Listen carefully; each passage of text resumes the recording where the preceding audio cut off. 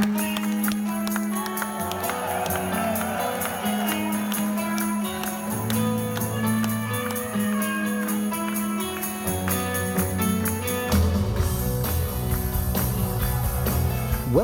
to Comfortable Place on the Couch, a short-run podcast exploring every Midnight Oil album in the year of their Great Circle Tour. My name is Darren Folds, and in the upcoming months I'll be spinning every Midnight Oil album from my comfortable couch, as well as taking a listen to some of their EPs, live recordings, and video releases. Joining me each episode is my long-suffering friend and fellow Midnight Oil enthusiast, Robin Harbin. Robin, did you know that when dolphins sleep, only half of their brains shut off? Cool. How are you doing, Mr. Harbin? I'm doing okay. Thank you, Mr. Folds. We're listening to Blue Sky Mining. We are sitting on the couches in the sunroom on a overcast Ontario evening. Not a sunny day. Nope. In the sunroom. We've just been listening to 1990s Blue Sky Mining. What do you think we're going to be talking about this episode? Well, we've got the usual bass and drum talk. Oh. I'm getting that over with right away, so you don't question me about it. This is the second album that we experienced together. Yes. And the first one that we experienced as a new release together. Yes, that's right. We got it right when it came out, so there may be a story or two. I think, notably, this is when you and I were both becoming very amateur musicians, and about when we first got our acoustic guitars, and I happened to get the songbook for Blue Sky Mining. Oh, really? Right about the same time. So this was a very formative album for me. I think I might have something special to share. Oh, excellent. From that angle. Cool. And this also marks the arrival of Bones. Yes. Some by the hardcore Midnight Oil fan, the much maligned Bones Hillman. Yeah. I don't think people give him too much of a hard time, do they? Compared to any other member ever of Midnight Oil, Bones seems to get the hard time, and I'm coming to Bones' defense. Good. I like Bones. We like Bones. We are Bones fans. Yeah. Okay. Shall we just get into it? Yeah, sure. Now we can move on. Let's get to it.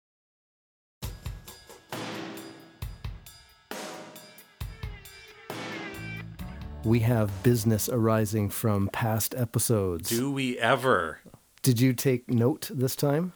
Oh, I still was slack about it, but I can remember some of them. All right. Well, Grant Tressiter sent us some really neat information on point the finger, point the bone. Yeah, and our good buddy Andrew Shakespeare had also sent that to me privately in a private message. Yes. So yeah, go ahead. Well, yeah. So this is some Aboriginal spirituality. It's like a curse. It's a curse. Yeah. And it sounds like a curse you better be careful with too.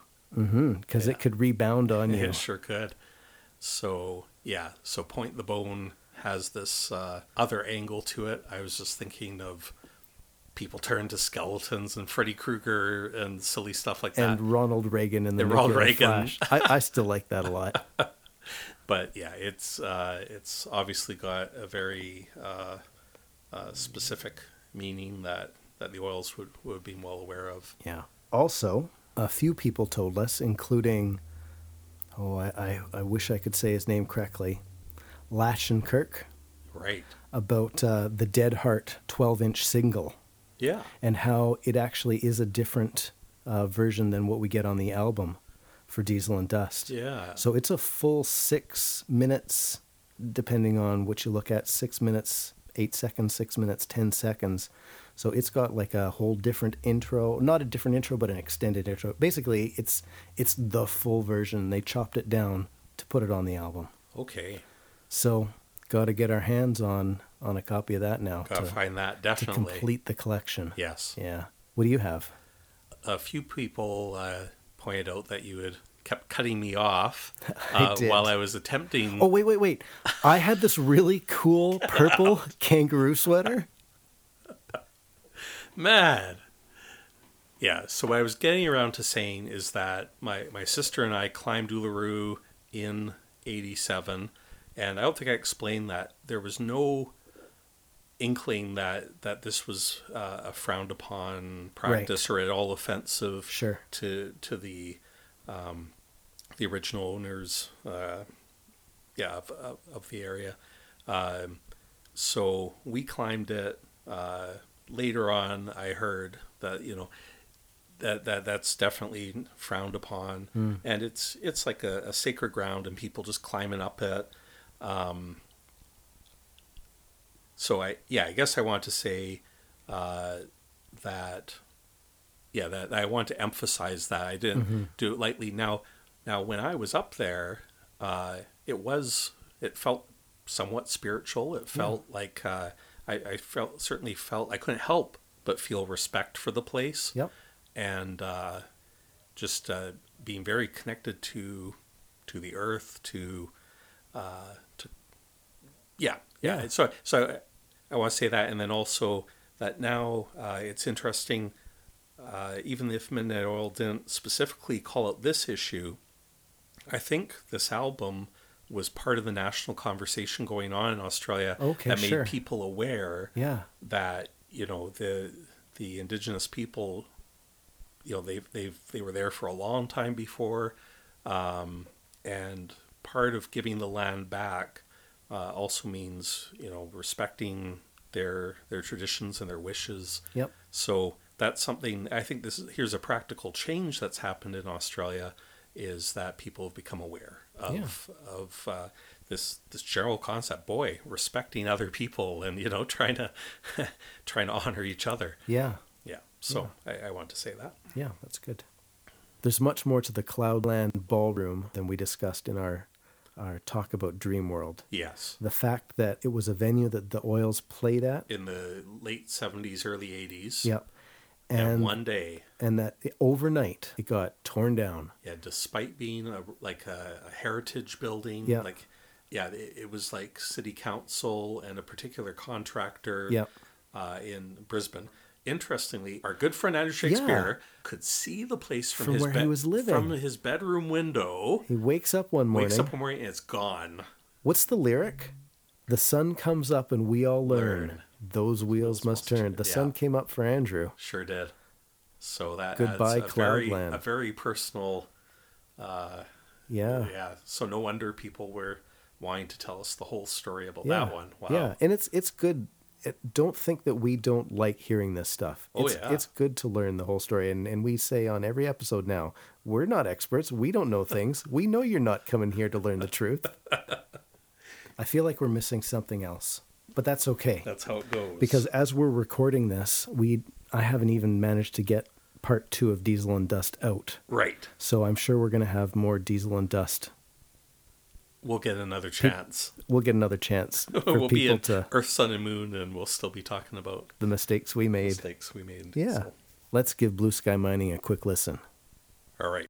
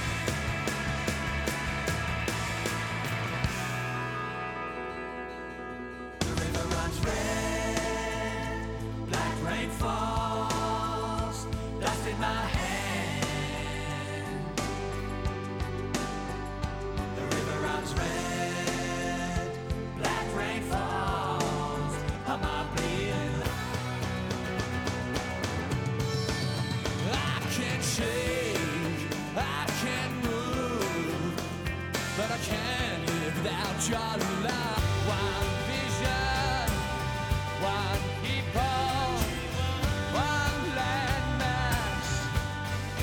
We are short fuse and we slow blues. I'm a landslide hopping, I'm a downhill running. There must be one place left in this world where we can. So, coming off of the massive success of Diesel and Dust, Yes. Midnight Oil takes a little bit of time off touring. Well, they tour for Diesel and Dust. They take a little bit of time off. Yeah, I think they might have even toured twice for Diesel and Dust, from what I've heard. Yeah, that sounds right. And then in 1989, they hit the studios in Sydney to record the next album, which becomes Blue Sky Mining.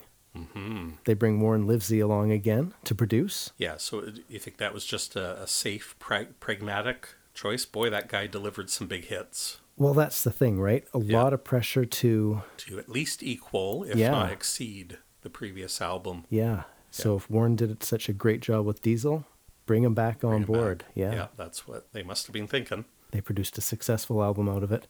I don't think it quite reached the heights of Diesel and Dust, Yeah, but certainly nothing to turn your nose up at. that's right. It was still a big hit, but overall didn't do quite as well. Maybe, I think I've heard like on the order of 2/3 the record sales of Okay. Diesel and Dust or Yeah. something like that. Yeah. You know, Still got them a lot of awards. yeah. In 91, they won the Area Best Group Award, Best Album of the Year, a number of other awards there. And apparently Gary Morris, sixth member of the band, their Yes. manager, he gave the acceptance speech, went on for about 20 minutes. Yeah, I heard about that. Oh yeah, the mention of Gary Morris reminds me when I was reading the liner notes on my Blue Sky Mining CD, it was amusing that he's credited, there's Bones Hillman with bass and singing and so on. Peter Garrett is credited as the singer. The singer. Yeah, just singer. Kind of funny. Oh, and it doesn't say harmonica. Yeah. What's with that? Come on. But anyway, Gary Morris was credited with business, as he sometimes is, but also tuning with an exclamation mark. Tuning. Bang. Yeah, he tuned the guitars, I guess. I don't know.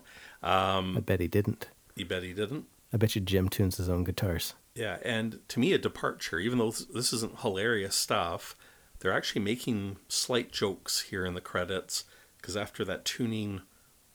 Can I call that a joke? Sure, yeah. Sure, that's a joke. Ha ha. Disco. They also mentioned Michael Lippold. Yeah. Production manager, definitely no singing. So And Michael, he's a longtime road crew, or is he like front of the house sound? I remember Michael was instrumental on the Black Fella White Fella tour, like reading through strict rules.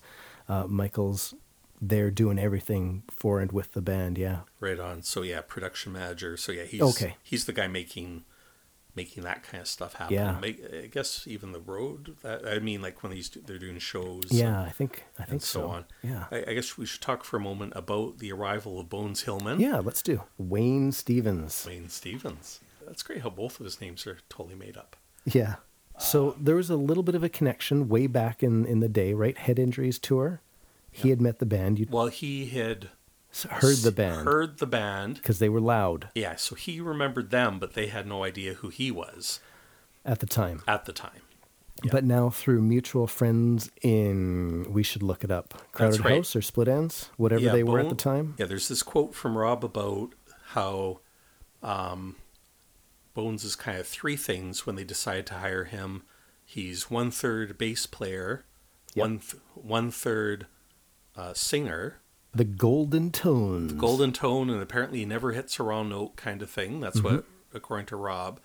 And then 1/3 just kind of goofy guy. Yeah. And who does quite a bit for the morale and not taking themselves overly seriously. You could tell Giffo's a very intense guy. All the guys in the band were. So bringing Bones in, I think Rob credits Bones really helping the longevity of the whole band by helping them to look on the bright side, or not just the bright, helping them look, just take it easy and not always be so serious.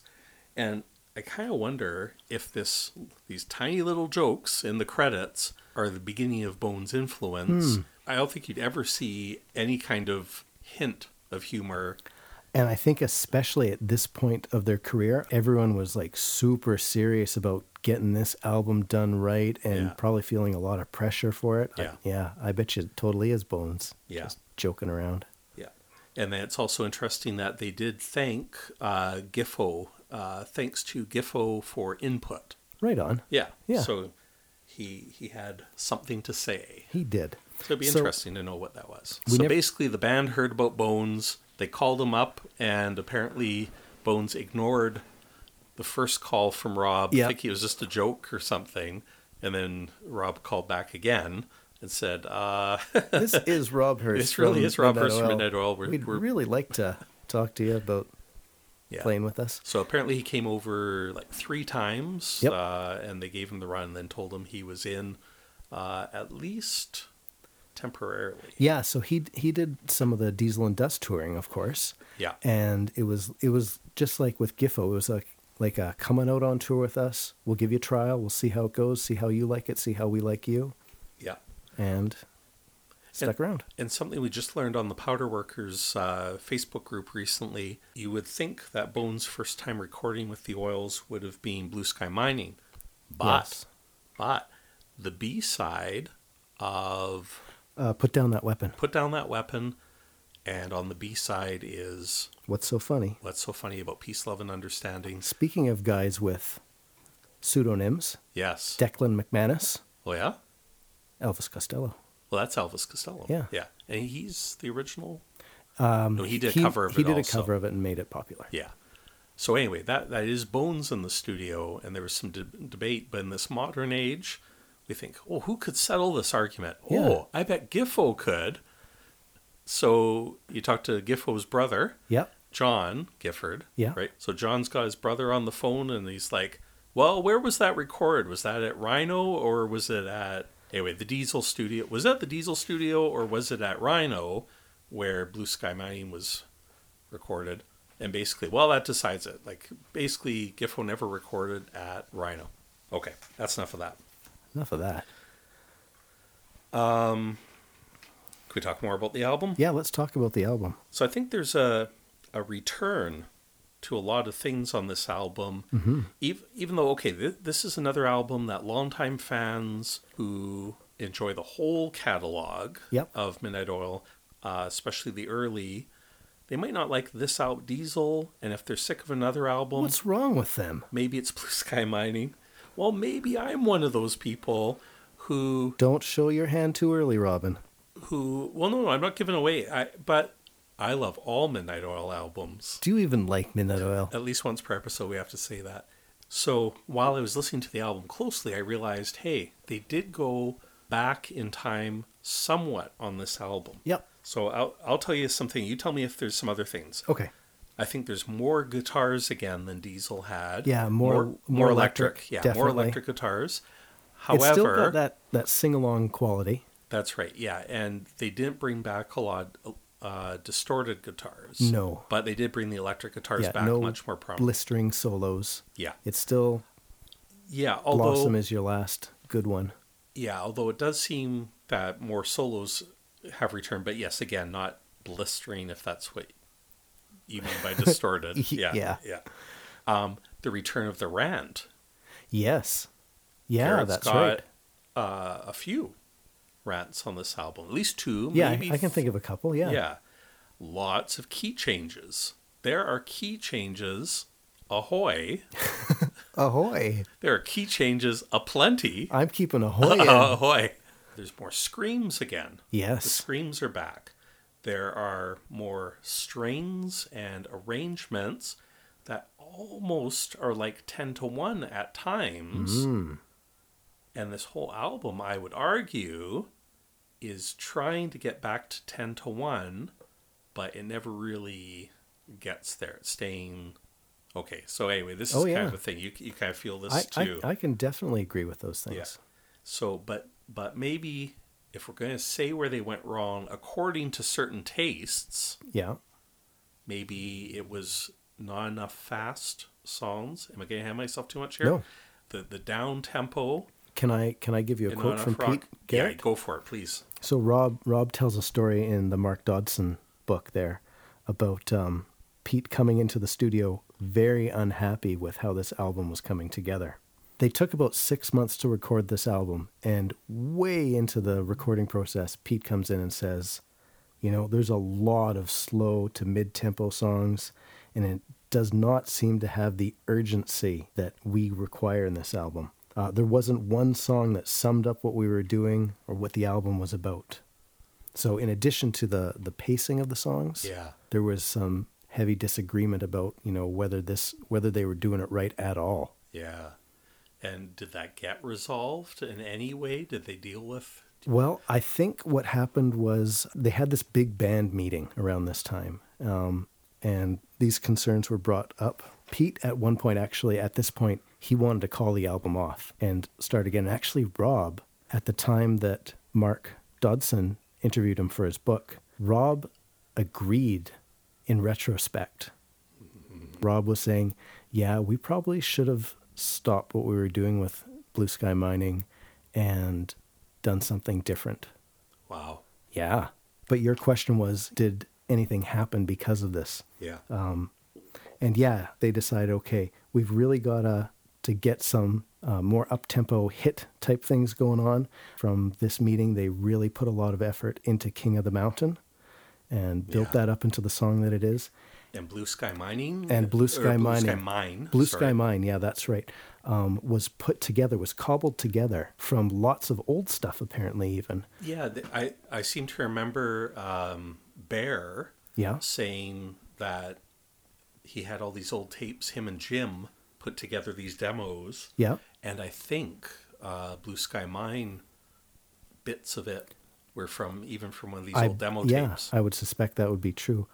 What I was reading was, a 12-year-old song fragment called Drought was reworked, but I think it might have been maybe Rob lyrics, Jim music. Yeah. Was reworked into this other song called Jacob's Ladder, which was reworked into eventually Blue Sky Mine. Wow. Yeah. Very late addition to the album. But so can you imagine this album without Blue Sky Mine and King of the Mountain?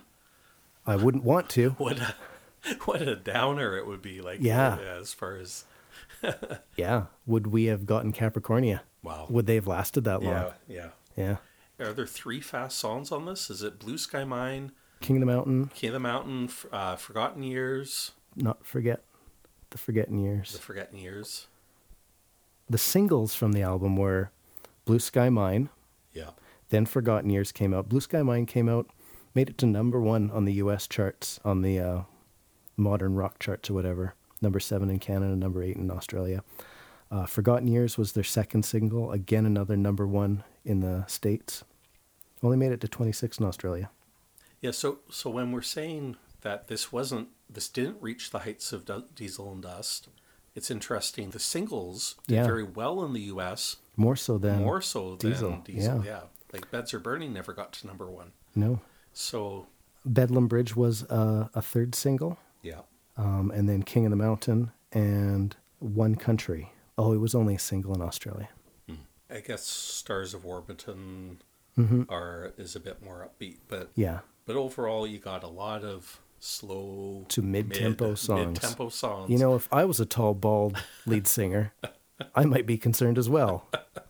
Pete wasn't around a lot for the recording either. He was busy doing other things, and at one point Jim gave him a call and said, Pete, we need you in here. We need you to be participating in things. And he came back to the recording process and mentioned that he wasn't happy with the tempo of things, but he wanted the band to go hard and go wild. And so when he came back into the studio after, I think they kind of were able to kick out some of the more up-tempo songs and bring some more energy to the album. Let me throw you a couple more quotes. Warren says about Bones, he's perhaps slightly more melodic in his bass playing than Gifford was. I would agree with that. Yeah. I can cite some examples later, I think, but Bones kind of has two main modes. And he's got the driving 8th beat thing. Right. And then he's got this quite melodic side too, which also carries through to his vocals. Let me read you a quote from Gary Morris. I think everyone started to get a bit too precious about the band. They were trying to find these us against the world and us against the system, the underdog and all the injustices type songs. The band was trying to come up with a formula for what the next record would become. Therefore, Blue Sky Mining had to have all these themes, and the band had to do all these things that had social comment to them. And in some respects, they tried to manufacture what he calls a yang moment, when in actual fact it was turning out to be a yin moment. A lack of genuineness, maybe, like trying too hard. Yeah, Yeah. I think feeling the weight of the success of Diesel and, just really working at trying to crank out hits again.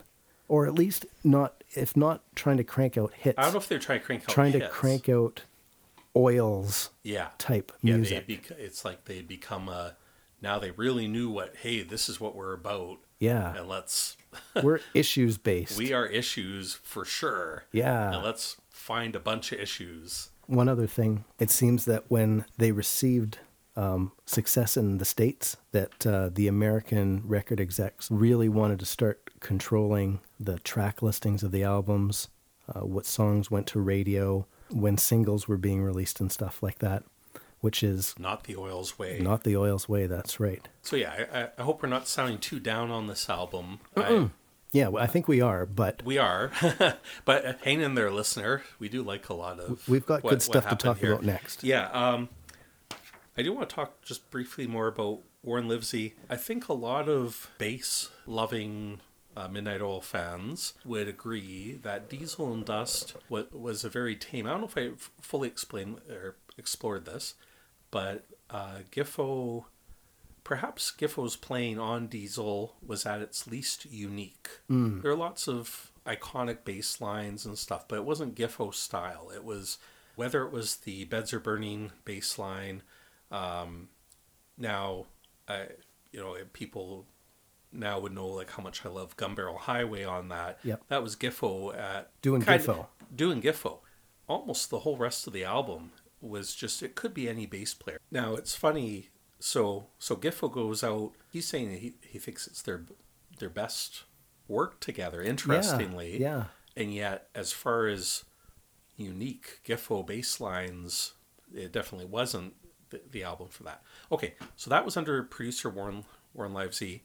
Was it Warren's fault? Then we go new bass player Bones. Yep. Same producer. Yep.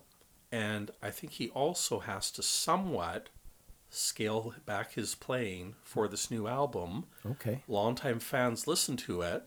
They've forgiven Giffo or forgotten that Giffo's Diesel and Dust contributions weren't all that special. Yeah. And then they hear Bones playing on the new album, and the bass is also turned down. Yep. It's also arguably a bit simpler or whatever. And Bones gets a bad rap. Bones isn't a good bass player because... Sure. But was it really just the studio situation that caused that? This is kind of my theory. Yep. Throwing it out there. Sure. And I think that's worth Bones considering. really comes into his own on Earth, Sun, and Moon next album. And just like a lot of Giffo's best work was before Diesel and pre-Warren. Yep. Bones' best work is post-Warren. So something to think about. Something to think about and listen for as we march forward. Let's start talking about the songs. Here we go.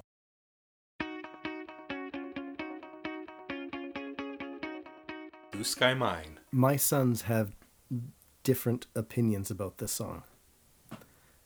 My older son, my 7-year-old, likes this song a lot until the harmonica starts coming in. Oh. He's not a fan of it. He can't name it. What don't you like about it? I don't like that sound. What kind of sound? You know, that long tube. The long tube sound. Yeah. The harmonica? That's it. You sure he's not talking about the didgeridoo? There's no didgeridoo on that song. But it's a long tube. It is a long tube. Yep. My 5-year-old, he likes the harmonica. Right on. He's really digging the harmonica. Now there's a guy. Yeah. And I dig the harmonica too. Yeah. It's nice to hear Pete pulling out the harp again. Because we didn't get any on Diesel and Dust, you were saying. And how about even on Red Sails? I think maybe we haven't heard the harmonica since Postcard. Wow. Well, I'm glad to hear it again. Yeah, I am too. Yep. So there's that big riff, but before that, there's this this guitar riff. Yeah, with the tight, not the tight delay, but With the great delay. Yeah, I the don't great know. delay, yeah. It's just really iconic. yeah. Yeah. Now, interestingly, this song starts in E flat minor. Oh no. What guitar player ever wants to play an E flat minor? Or a bass player. Or even E flat. Yeah. Yeah. E flat is particularly un-guitar friendly because the lowest note on a guitar or a regular 4-string bass is E. When I play bass, yes, and I've got a really good guy who sets up my charts for me when I play bass. He does it with sharps, not with flats. Okay. Just for me. Just for you. Yep. Yeah, so that's the thing. E flat minor is a very not guitar-based key. I'm not sure about this, but I kind of think that the riff from Blue Sky Mining and the riff from Progress are kind of similar. Interestingly, if you look up the chords, or if you get the songbook for Blue Sky Mine, it's like it's written in D minor. Even though the actual recording is like E flat minor, it's up a semitone. I kind of wonder if Jim started playing this and started thinking, this is kind of like Progress, and it's in D minor, the same as Progress. I better do something. I got to do something about this. So he just slapped a capo on and brought everything up, you know, or maybe they sped it up or something. But I sort of wonder if that was the thinking. Huh. Yeah. Interesting. This song was credited to basically the whole band. Garrett, Hurst, Hillman, Magini, and Rotzi. Yeah, even Hillman gets a credit. Yeah, and that's the only credit Hillman gets on the album. But that speaks to how this song came together again. We were talking about how it came from a couple of... this really old Jim song cobbled together, went through a few different iterations. They were doing a lot of writing in the studio. Everyone really kind of collaborating to make the single that they need, that fast up-tempo song that Pete was saying we got to have on this album. So the whole band gets the writing or the credits on this song. Yeah, it'd be interesting to know what Bones and Martin's contributions were to it. But maybe they came up with like the middle bridge, or maybe they came up with, you know. And something that I read as well that's interesting is that the credits that we read on the album are not necessarily the credits that the band uses when they're divvying up royalties. So sometimes they like to, say credited to the whole band here. Yeah. Or whatever kind of credits you get on the album isn't necessarily how they're getting paid. Yeah, and I think Giffo alluded to that even though Giffo is very rarely or never credited, is he given any writing credits on any of the albums? Giffo alluded to the idea that he is given a small portion based on a songwriting credit, even though if his name never appears, it's like the rest of the band says, well, we're still giving Giffo 5%, or I don't know what it is, some amount, and presumably they did that for Bones as well, just as being a way of being a bit more fair in how all the royalty stuff works. And when you're in the studio recording, you're doing your bits, you bring your signature way of playing sometimes, like even if the producer's saying, no, don't do that. Yeah. You're doing your thing, and that's right. Like you contribute to the song regardless of whether or not you're like writing the chords and the lyrics and arranging and stuff like that. That's right. There's a certain amount of like a bass player or a drummer or whatever, even though it's just like, well, just play your instrument. Yeah. Even here's the song. Yeah, you're right. They still bring their personality, and they're still doing a bit of writing, a bit of arrangement. Yeah, sure. Even within their own part, and sometimes it's really significant. Somebody will come up with a bass line. Now, I've read that sometimes Jim shows up and says, here's your bass line. Okay. At least for this part. Okay. This song also has the return of the organ, some pretty funky organ on it. The chorus also does that leading tone trick that Beds Are Burning, I think we mentioned how it has this leading tone, meaning the note right before the root gets emphasized and then it moves up. And tell me why.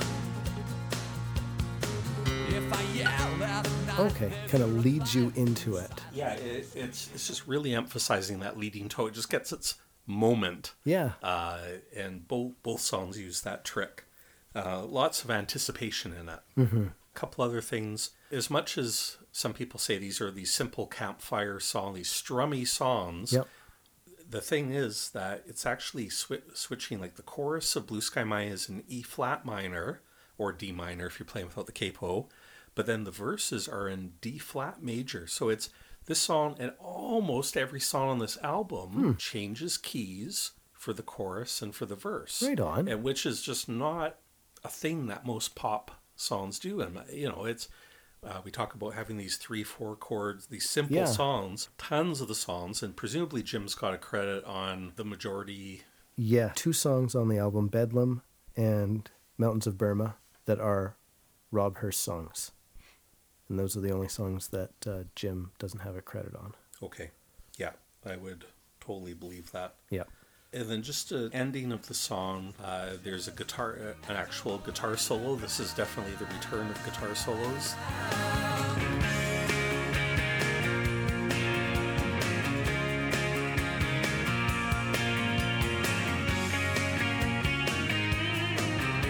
So yeah, it's a guitar solo, but it's a more subdued guitar solo. Yeah, it's a subdued guitar solo, but it sets up for the harmonica solo. Yeah. And it's interesting, there's this pretty crazy guitar effect. It's like this phased guitar going on, and the bass drops right out for that whole harmonica solo. It gives it such a different mood.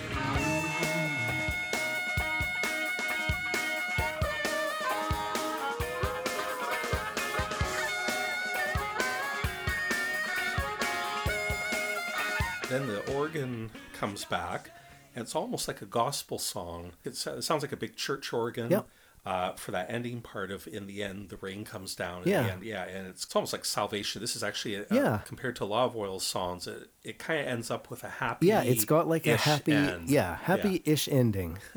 So let's talk about what the song's about, maybe then, and we can talk about how this is kind of a happy-ish ending. Yeah. So the Whitnum mine tragedy between 1948 and 1966, hundreds and hundreds, close to 1,000 people working in this mine, asbestos mine, Yeah. lung cancer as a result of it, a type of blood cancer, perhaps. Wow. Almost, I was looking at the numbers, almost 1,000 people had either died at the time of this article was written or were projected to die because of the mismanagement of this mine. So Jim and Pete, I think Jim suggested Pete, you should read this book. I think it's called Blue Murder. I was trying to actually find a ebook copy of it to read, but wasn't able to get it anywhere or find it to read what it was about. You don't need to read the book to see the tragedy of this. So kind of the song starts, with the whole contrast of, good times. You got pay in your pocket. You've got food on the table. These are good things. Got a good job, taking care of your family. But the flip side is you're going to die. Yeah. Yeah, this is a real return to storytelling. Yeah. This song really sets the scene, sets up these, we don't know the individual people, but it really sets up, here's a guy, here's his family, here's, the working man. But the song ends, like you were mentioning a couple minutes ago, with kind of this happy ending almost, right? Yeah. The lyrics at the end of the song, in the end the rain comes down, washes clean the streets of the blue sky town. There is the hope at the end of the song because justice was brought to the company, settlements were made with families. You cannot pay to bring somebody back. But the person who was talking about this in the book was saying, in the end, if everyone does the right thing, there can be a future. Yeah. So I thought maybe that's kind of the happy-ish ending that you were seeing. Yeah, like people still lost their health and their lives, but if at least the victims or the family of the victims receive some restitution rather than the company just getting away with it, then that's better. Yep. Big hit. Very likable song. Yeah. So it's interesting how it opens just with the snare hitting, right? It's just this snare beat. And in the video, I believe this is the one with Rob and his cocktail kit. Was it a cocktail kit or is it just a snare? Maybe just a snare and a cymbal just out on that flat or whatever it was? Maybe it was just that. But I remember, I thought this was the motivation for you in the early 90s. I think it really was. Really wanting a cocktail kit. And you're like, and at the time... Or at least... Like when I started... Liking that simplicity? Yeah, totally. Because when we first started playing together, trying to do our rock and roll type thing, that's all I had. I had my snare, I had a cymbal, and if I was lucky, I would stomp. Or I would put a tambourine on my foot or something like that, right? Yeah, that's right. Yeah, total. Yeah, and so I remember that being a motivation. I was wanting to be more rock and roll. I wanted you to buy like a huge kit with a kick drum and make all kinds of noise. But... you were finding some solace, I think, in seeing Rob. Even though on the song, of course, he is playing a full kit. Totally. But in the video, he was just playing a snare, and you were like, I got myself my muscle shirt, a singlet, or whatever. Yeah, I never wore one of those. Actually, I did. I had a pink one. You had a pink singlet. Yeah, I remember this. But I had a pink singlet. Did we both have them? Mine. Do you remember Rude Dog? Yeah. I think I might have had a pink Rude Dog muscle shirt. Right. I never had any muscles to go along with it. You may have had some muscles in high school. For a while, yeah. Yeah. You like this song? Yeah, I like the song. I like all the bits it has to it. Yeah. Yeah, the combination, between the harmonica and the organ and the cool different rhythmic guitar effects and all the variety. Yeah. It's got a pretty good bass line in it. It is quite a melodic bass line. Yeah. I can't help but like the song and good storytelling. Yeah. And it's a deserved hit. I concur. Stars of Warburton. When I first started thinking about this song in prep for the podcast, I was wondering, is this something that didn't make it onto Diesel and Dust maybe? Warburton being one of the communities I think they visited, right? I believe so, yeah. Along the Gun Barrel Highway? Probably. Even? Yeah. I think. After listening to it a few times, I'm not sure that it's left over from Diesel and Dust. I'm wondering, I wonder if maybe, these are just a few different song fragments pulled together and images pulled together, and this one just happened to be something that they pulled out of their Blackfellow, Whitefellow tour. But it does do a neat job of contrasting the modern inside world with the rural open sky type thing that they probably experienced on the Blackfellow, Whitefellow tour. My boys have a favorite line for this song. They were subjected to this album a lot this week. They like driving along, looking out the windows, didn't see any buffalo there. Yeah, it's a good line. Yeah, it seems to be quite an American-focused song, at least in that first verse. Yeah, Kennedy's Shadow. Mm-hmm. What are the stars of Warburton? I don't know if they are anything specific other than just being out in the bush, in the rural settings, out in the outback, looking up, being able to see the sky, see the stars, kind of a retreat. The stars of Warburton were waiting there for me, just kind of being a retreat from the modern world.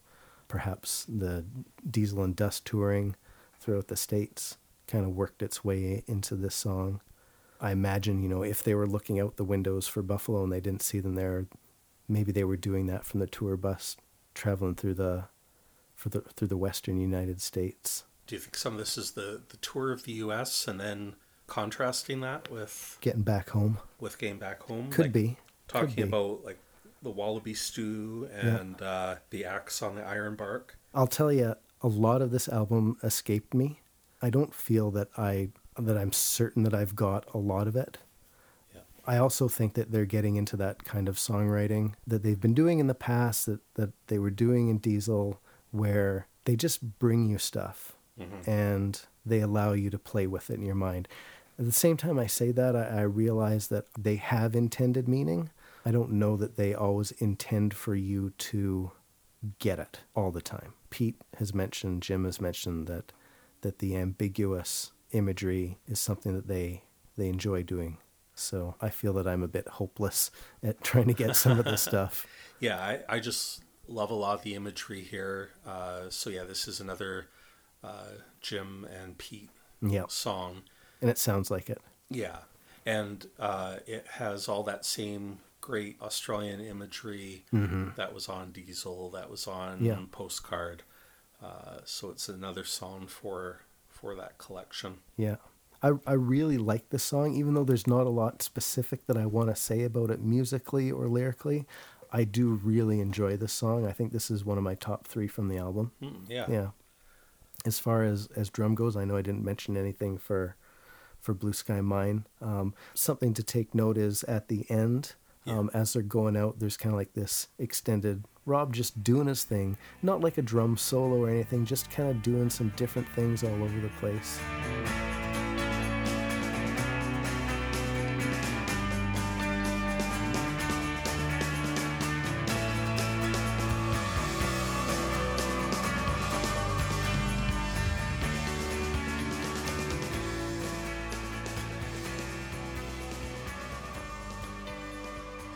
Yeah, there's a whole bunch of fills and Yeah. it's almost to me like a drum solo, but I know what you mean. It's doing little moments. It's down in the mix. It's under some other stuff.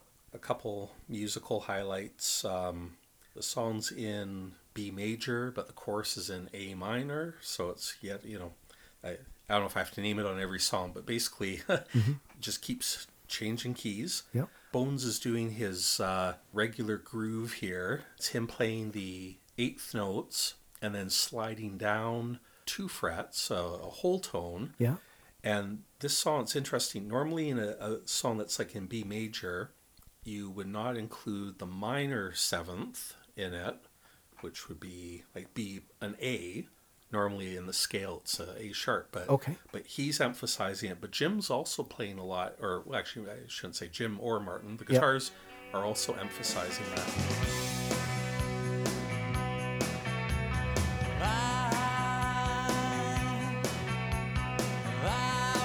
There's all kinds of nice little guitar work in this song, all kinds of the arpeggios and little runs.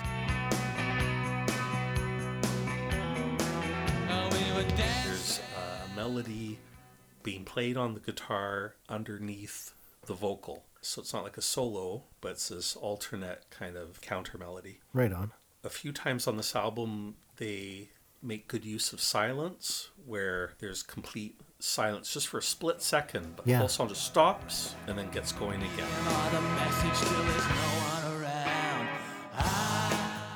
The bridge in D major, over the hills and mountains we go, and the song really lifts up in like quite a beautiful way there. Yeah, and also just a lot of vocal harmonies throughout this song, just lots of kind of sing-along kind of stuff. But again, the singability of it makes it seem like it might be a simple song structure, but actually there's a lot more than 3 or 4 chords going on in this song. Yeah. Okay, that's good. As I first was listening through the album, Bedlam Bridge really grabbed me. Mm-hmm.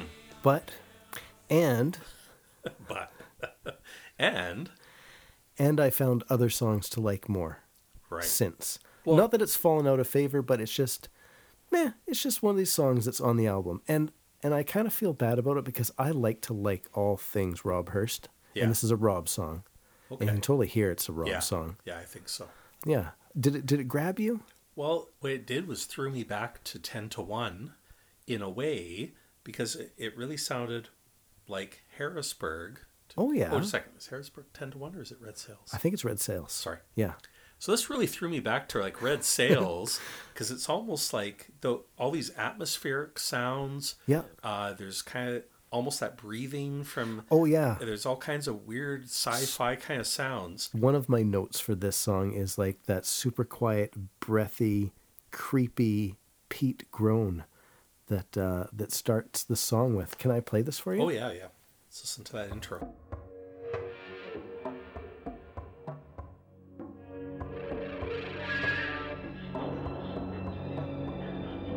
It's like talking. Voices in your head. Now listen, starting now, for this.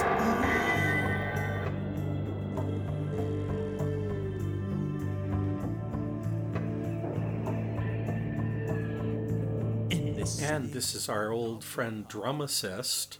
There's that pulsing going on as well. That's right. Good catch. Which kind of goes back to that era as well. Yeah. So in a way, it's like this is one of the examples of where I think they're kind of looking back a little. Yeah. But they don't always get...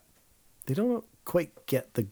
back to what we... want them to get to. Remembered. Yes, fondly. I don't know. That's what I kind of feel about this song is I was listening to it thinking, yeah, this is going to go someplace that I really like, and it just doesn't quite get there for me. And so maybe, I was hearing stuff from the past that doesn't quite capture, or maybe thinking that it's going to go somewhere that doesn't quite get to, so it doesn't quite fulfill.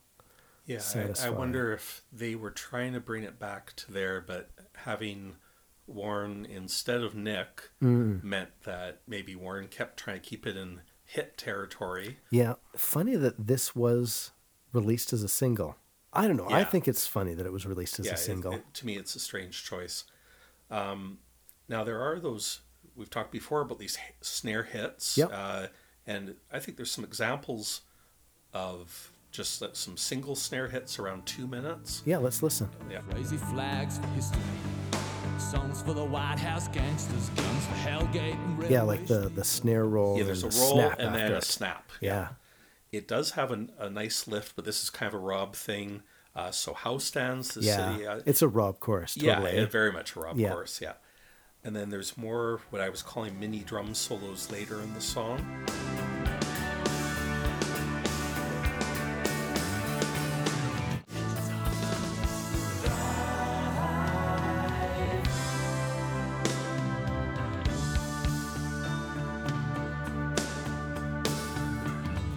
I guess they're extended fills, but they're drum highlights. Yeah, that's what they are. Where he takes his time.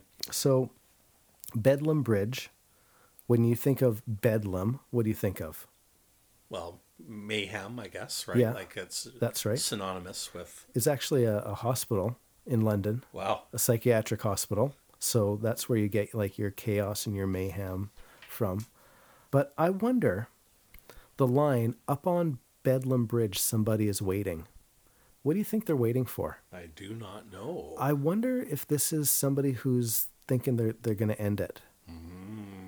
They're up there and they're at this point. Am I going to jump at this point, or is something else coming along and I'm shot to heaven? Yeah.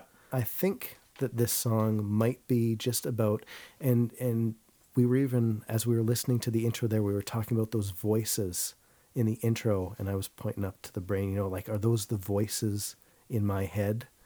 Is this a song perhaps about mental illness, or if not mental illness, just about going through hard times and doubting yourself and wondering what to do and getting yourself in an extreme situation and hopefully getting back down off that bridge? Yeah. Yeah, lyrically, I find I really do like this song because it's got so many, I don't know, I think they're great lines. Yeah. Canyons full of movie stars, churches made of metal, mountains made of muscle. I love that line, mountains made of muscle. Yeah. I love that image. Yeah. Yeah, in these locked and shackled neighborhoods, bridge and tunnel diplomats. That's another great one, Yeah, and crazy flags from history, songs for the White House gangsters. And that was the name of one of the mixtapes that we got from way the back. old Powderworks group. Yeah, back in the early 90s. Yeah, that's an awesome line for that. So do you think that this song is talking about the big city, and I'm thinking America, New York, and consumerism and the drive to success? That's kind of what I'm pulling out of those type of lyrics that may be leading a person to a state of despair. The song ends with the lyrics, drive the engines harder.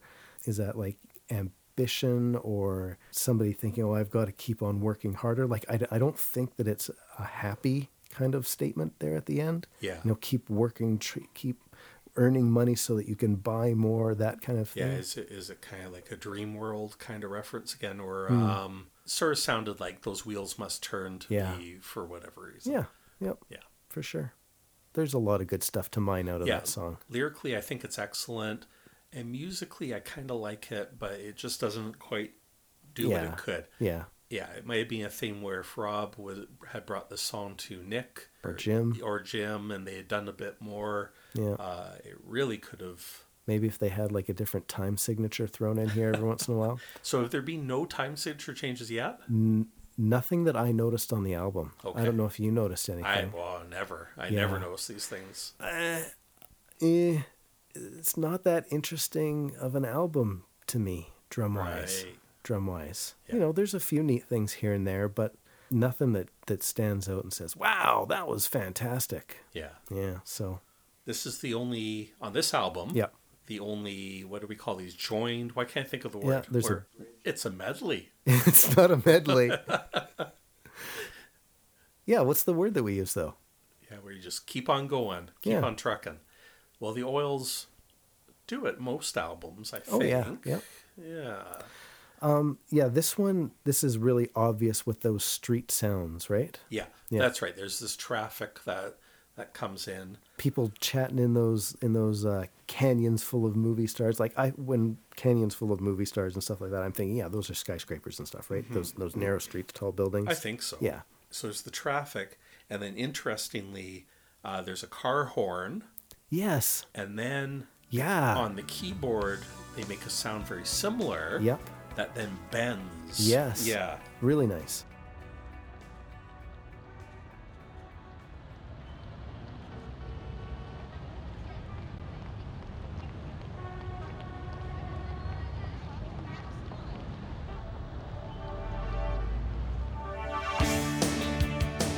Wait, and did I mention that Bedlam Bridge had the verses are in D major and the choruses are in B minor, and Forgotten Years, that swapped.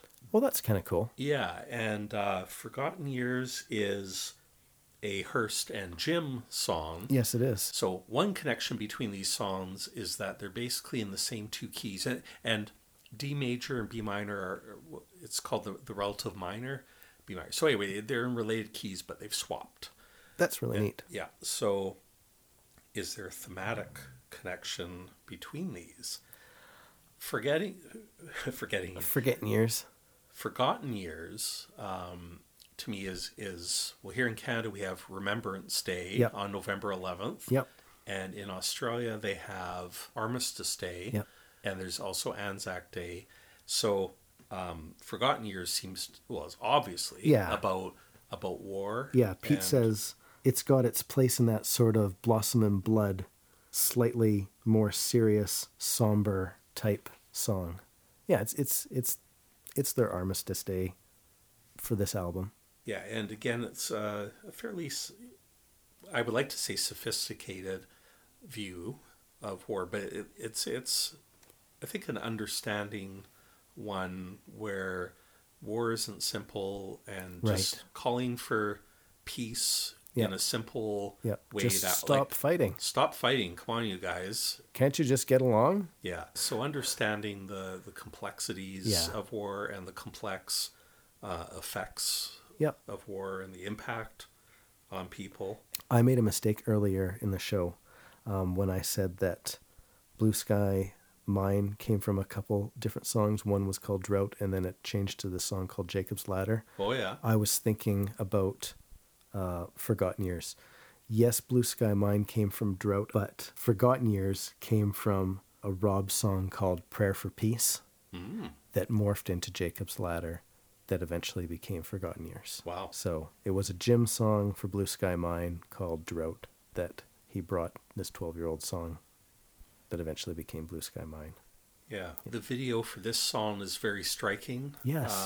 Filmed, I In that believe, all in French black and cemetery, white. yeah. Yeah, a French cemetery and all in black and white. Mm-hmm. And everybody's really dressed up like Rob's playing the drums almost like, I want to say a suit, but Yeah. in like a... He's got like one of those Mandarin collars or something Yeah, going and like on. and they're kind of wearing overcoats or something. Yeah, like they're all... that's right. And a lot of helicopter flyby type things. Yeah, and they must have gotten special permission and had to do their best to be respectful Yep, of for where sure. they were.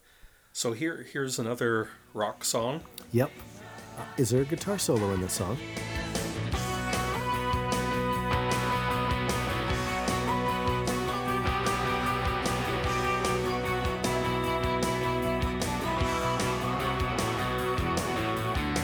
It's almost like Jim and Martin are trading off there a little bit.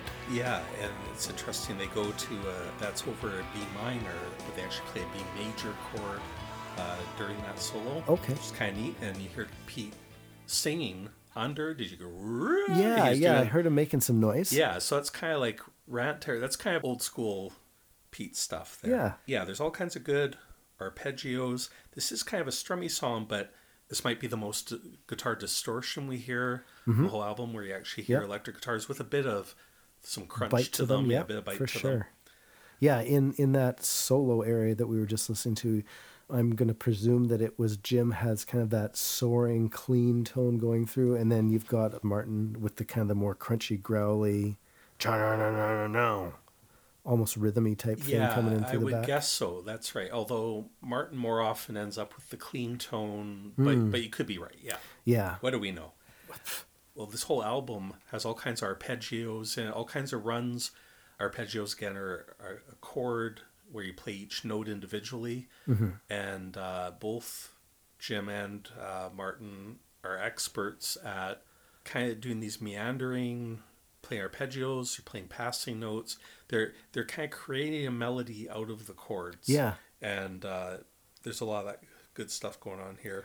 this is a song where we get some of the thunder drums happening, get some fun tom rolls towards the end, and then there's even this one section just at the end of the 3rd minute where Rob plays in it's not a double time, but it's more of an urgent kind of he doesn't pick up the beat, he just starts accenting every beat.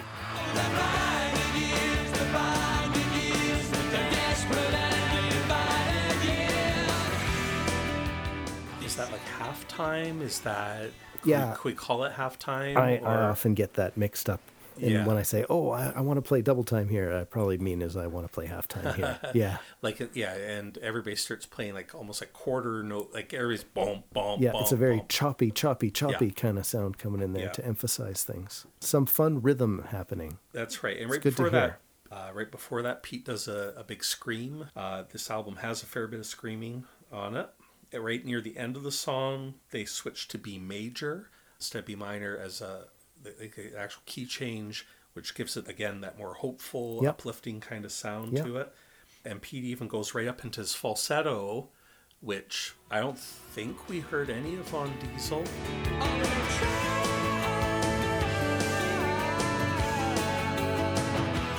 One last thing for Forgotten Years. I think this might be my favorite bass song, at least of the fast ones. Yeah. Ooh, he's at least got- of the fast ones. Yeah, at least of the fast songs. There are all kinds of nice little good fills, good slide.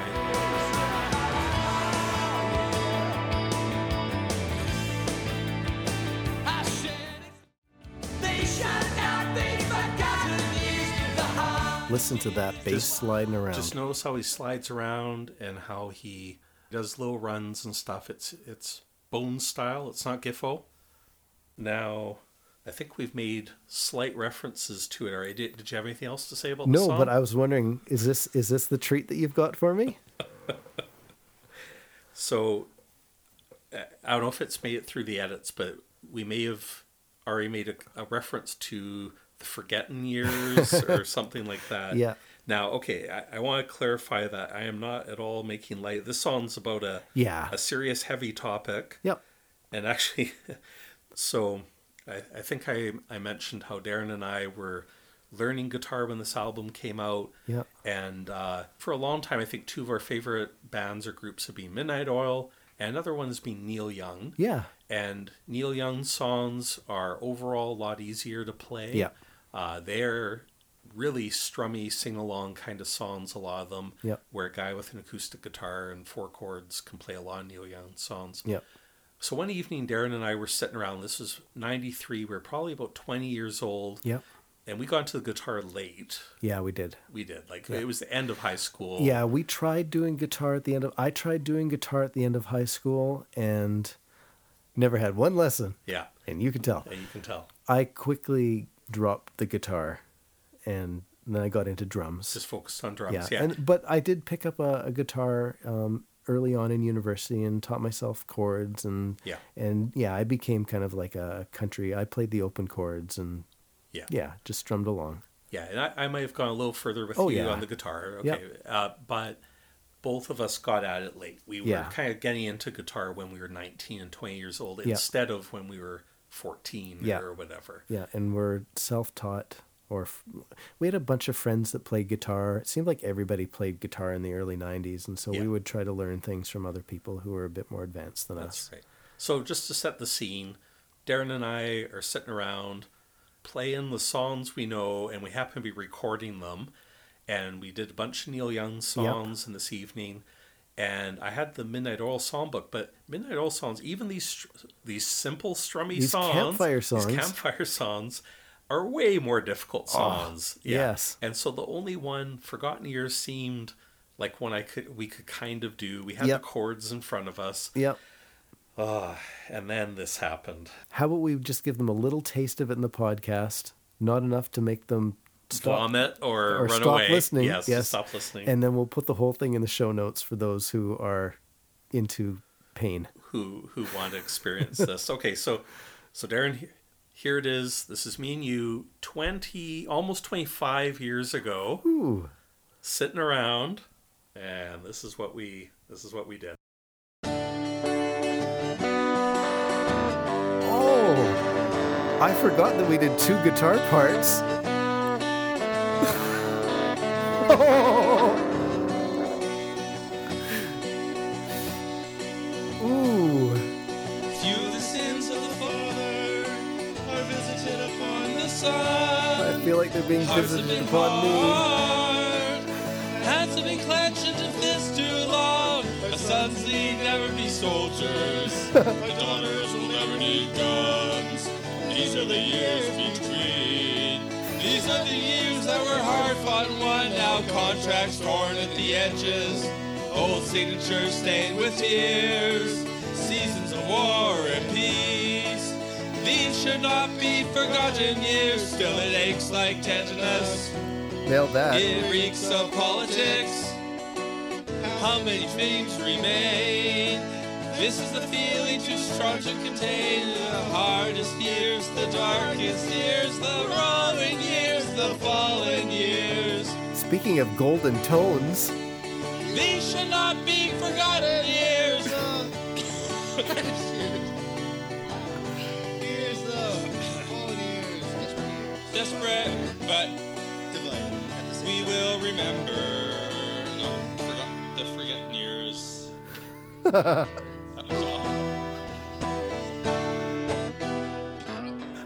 That was awful. I forgot that we had 2 guitars going on there. Yeah, So what do you think you were playing? What do you think I was playing? You must have been playing the arpeggios.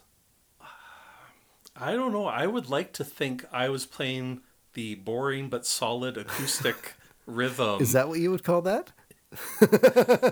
compared to the electric playing on that? Oh, man, But yeah. basically, yeah, it was one of us on acoustic guitar and one of us on electric guitar, and then singing along. Would that be like your old Ibanez knockoff Les Paul? My El Degas. Oh, yeah, your El Degas. The El Degas. I don't know if I had that early. It might have been even your old Tony. Oh, I don't think so. No? That red one? Yeah. Yeah. Or at least Tony the Amp. It was probably Tony the Yeah. Amp. There's a cover of Harvest Moon on there where I remember I learned the acoustic guitar part pretty accurately and fairly well. Yeah. And then you play the harmonics, but you play them super distorted. So it's like ding ding ding boom. And did I have like brushes? Did we do any drumming for this? Was this multi-tracked? It was sort of multi-tracked, but Like, was it like the old 4-track? Brian's old 4-track or something? I think so. It's just really horrible. Or So you had that 2+2. Well, do you think we used that for this? Maybe. Maybe we did. Yeah. So at the end there, when you play back the forgotten, and then the forgotten years, and then we're just starting the next song. I go, that was awful. It's kind of hard to pick out of there, but I heard that. Yeah. Did we do that and then send it to our friend who was like working at Chalk River or something for a placement? Supposedly we turned this into a birthday present for him. We record these horrible covers. all their attempts at music. This is our good friend Ron, who actually was like a really good piano Yep. player, who was in grade like 6, 7, 8 or Oh, whatever yeah. for piano. He was accomplished. And we would come in with we'd show up at his house with our, hey, Ron, we got a band now. Here's our guitar and here's bass. We just made him laugh Yep. all the time. So we record these terrible songs for him. So I played this for my children today. So we went through all these Neil Young covers. This is 14, 15 minutes of pain. And that Forgotten Years is near the end. Yep. My kids thought it was hilarious, especially my more musically able. They listened to all these horrible covers their dad and his friend did, 25 years ago. To them, it was all awful, but hilarious. Yep. They were laughing. Oh, that's good. And then at the end of this one, though, I say, that was terrible.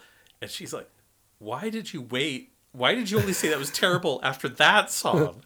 The other ones were terrible too, Dad. It was all terrible. I said, well, that was a special kind of terrible. Mountains of Burma. The Road to Mandalay. Yeah. So is this just kind of one of those, this is a Rob song? Does it sound like a Rob song to you? This sounds like a Rob song. This is like, and I think it's a little bit more successful than Bedlam Bridge. Yeah. Does it sound musically or like at least it's got the singingly like a Rob song as well as lyrically like a Rob song? Yeah, and it's got that moodiness. Yeah. Again, that Bedlam had. Mm-hmm. But somehow I buy this one better. Do you mind if I take a stab at it first? Go for it. I do not know what the song is about. Okay. But I'll give you my take out of it, and you can set me straight afterwards.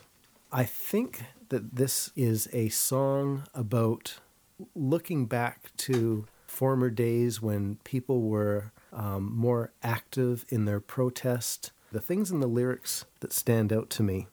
So the first verse talks about taking all the resources out of Australia that you can get and leaving it empty. If not Australia specifically, just gouging the earth for all it can give you without any thought towards the future. The second verse is kind of asking the question, will we stand up for what is right? And then it throws out a lot of these kind of protesty type references. Talks about the Reeperbahn, which is where the Beatles used to play, which is kind of counterculture area of Berlin. It talks about... Well, the Sons of Solidarity still march on May Day. Well, the Sisters of the 70s still fight for equal pay. Yeah, that's it. Yeah, no more blankets handed out for land. So that, again, is talking about injustices that should be stood up against. It's really blatant here. We feed an economy that's got blood on its hands. The Mountains of Burma. Okay, again, I'm just taking a quick stab at this. Set me straight. Mountains of Burma. The capital city is Mandalay. Burma, which is now called Myanmar, was a British colony. Was the capital city, the kind of the cultural capital, but also the capital of the resistance, the protest against the British occupation, colonial rule of the country. Maybe it's kind of feeding into that whole standing up for what is right, doing the right thing. Yeah, so even though this is the Mountains of Burma, all the verses are about Australian situations, right? Or mostly. Not it could be, yeah. Are the blankets, is that an Australian type thing? Or I was thinking of the European settlers coming to North America, trading blankets for trinkets and giving the indigenous population disease and stuff like that. That's right. I don't know if that happened in Australia as well, but yeah. That's right. It's the first verse because they're talking about the Tucker Box and Kelly's country. Yeah. That sounds like Australia. Definitely. I guess the second verse is looking internationally, but then it returns to the mountains of Burma. Yeah. Now, why is that light years away? Light years away from what's happening now? Or it's so different. Like you were saying, what happened in Burma. Yeah, it's no longer occupied by the British. Right. Yeah. So is it like what happened in Burma is what should be happening here or elsewhere? And I don't know my history well enough to say yes. In fact, I don't think things worked out very well. Yeah. So I'm just grasping for the idea that they were at least fighting back. Yeah. As I said, a lot of this album goes over my head. Mm-hmm. Yeah, even that Pack your bags full of guns and ammunition. Bills fall due for the Industrial Revolution. Scorch the earth till the earth surrenders. So I actually like lyrically, sometimes it's heavy-handed, and I think Rob tends to be that way a bit more often, a bit should we say too literal or too... Obtuse? His message is obtuse, but sometimes the words are just very... scorch the earth till the earth surrenders is not a mysterious statement. I wonder... Is that a good thing or a bad thing? Yeah. So I am saying it's very blunt. Yeah. And therefore not very literary. Right. But his overall intention is still kind of disguised. Yeah. And that's okay. Yeah. What I mean is it's okay to not get it all first listen through or 20th listen through or whatever it is. 27 years later. To be able to still turn over the images in your mind and either grasp for some sort of meaning or to find new meaning in it or more depth to it. Yeah. Arguably, that's the mark of good songwriting. Yeah. This whole album, I am reminded of how much I like a lot of this imagery. This stuff struck me. We were just finishing high school as this came out. And then we took this with us to university as we arguably got exposed to more ideas at university and so on and started to understand a bit more of the world. But I think we carried this with us. And while I should speak for you, both you and I have a conservative bent to us. Can we say that? Yeah, sure. Yeah, politically or whatever. Sorry, I've just got to park my car in the garage here. Got the hot rod. Oh, now you're back. Where were you? Driving the hot rod around. Got to burn some fossil fuels there. My conservative politics. I think the oils have always been there for us to give us a bigger picture of the world and for us not to get wrapped up in our own, I think this is how the world should be, or boy, the world was good before or whatever. And this reminds us of how when we're trying to seek what's good, looking at history, considering the world from other points of views, the oils were always bringing that to us, even if they weren't always right or always perfect in how they were bringing it to us. They were, I think they were doing a good thing in waking us up to all these other issues, to the treatment of people, to the treatment of the earth. It's been good. And so a lot of these lyrics have always stuck with me. There are some things, probably particularly from this album, that whenever somebody says a couple words, I automatically follow with Oil's lyrics, at least in my head, if not out loud. Yeah. This song's also a D major, but it has the borrowed chord of F in it, what we can call the borrowed chord. Normally D major, you'd have like D major, and then, of course, G and A are your main chords. And then you'd have minor, like B minor and E minor. But when you throw an F major in, that's what you would expect to be minor, but it really pulls the song, and it gives it kind of that eerie, part of the eerie sound of it is due to that. Yep. Something that I enjoy about some of the songs on Blue Sky Mining that get even more realized in Earth, Sun, and Moon is the spacey, eerie, almost hippie kind of sounds that we're hearing here. And so there's some interesting plays around with key, major, minor here. There's a lot of great singing in the middle of the song. We hear Bones and Rob and Pete all singing together. Storm empty fields in a traveler's trance on the way to the high frontier. Golden tones. This album really does make some good use of Bones' vocal skills. Yeah. Because we've always had Rob to do those higher parts, but now Bones can even hit them. Yeah. Really hit it. Really, a really strong, full, high voice from Bones. Yeah. I think we're going to get that. We'll really hear that in One Country later on. Yeah. And there's this really great keyboard sound. I don't know if it's a Moog or even has a little bit of a theremin feel to it, but I don't think it is a theremin at all. In the mountains of Burma, the road to Mandalay, and the You know how some of the keyboards in Diesel and Dust bothered you because they really dated the album? That's right, Darren. Do they do the same thing for you, particularly in Mountains of Burma? Surprisingly, no. Somehow these keyboard choices throughout the album just seem more tasteful or more timeless, including this weird, I love this weird keyboard, whatever it is. Cool. Yeah. I want lots of it. Okay. And Garrett gets not 1, not 2, not 3, 4 really good screams in on this song. Yeah. So look out for those in my super cut. Okay. You want to say something about them? And they're not so much like these, they're the wounded animal type screams as opposed to the angry madman type screams. Yeah. He's not...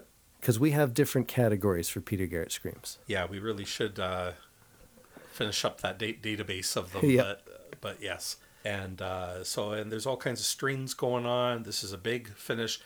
This, I would argue, is a kind of a 10-9-8 kind of song as well. Again, I don't think it... The atmosphericness. Yeah, but just the atmosphere, the arrangement is a bit of that. Okay. Are you done? I'm finally done. Is this your favorite song on the album? Because you've been talking about it forever. Have I ever? I don't know. I don't even know what my favorite song is. I'm not sure what mine is either. Yeah, okay. I think I'm going to save it for one of these later songs. Side 2.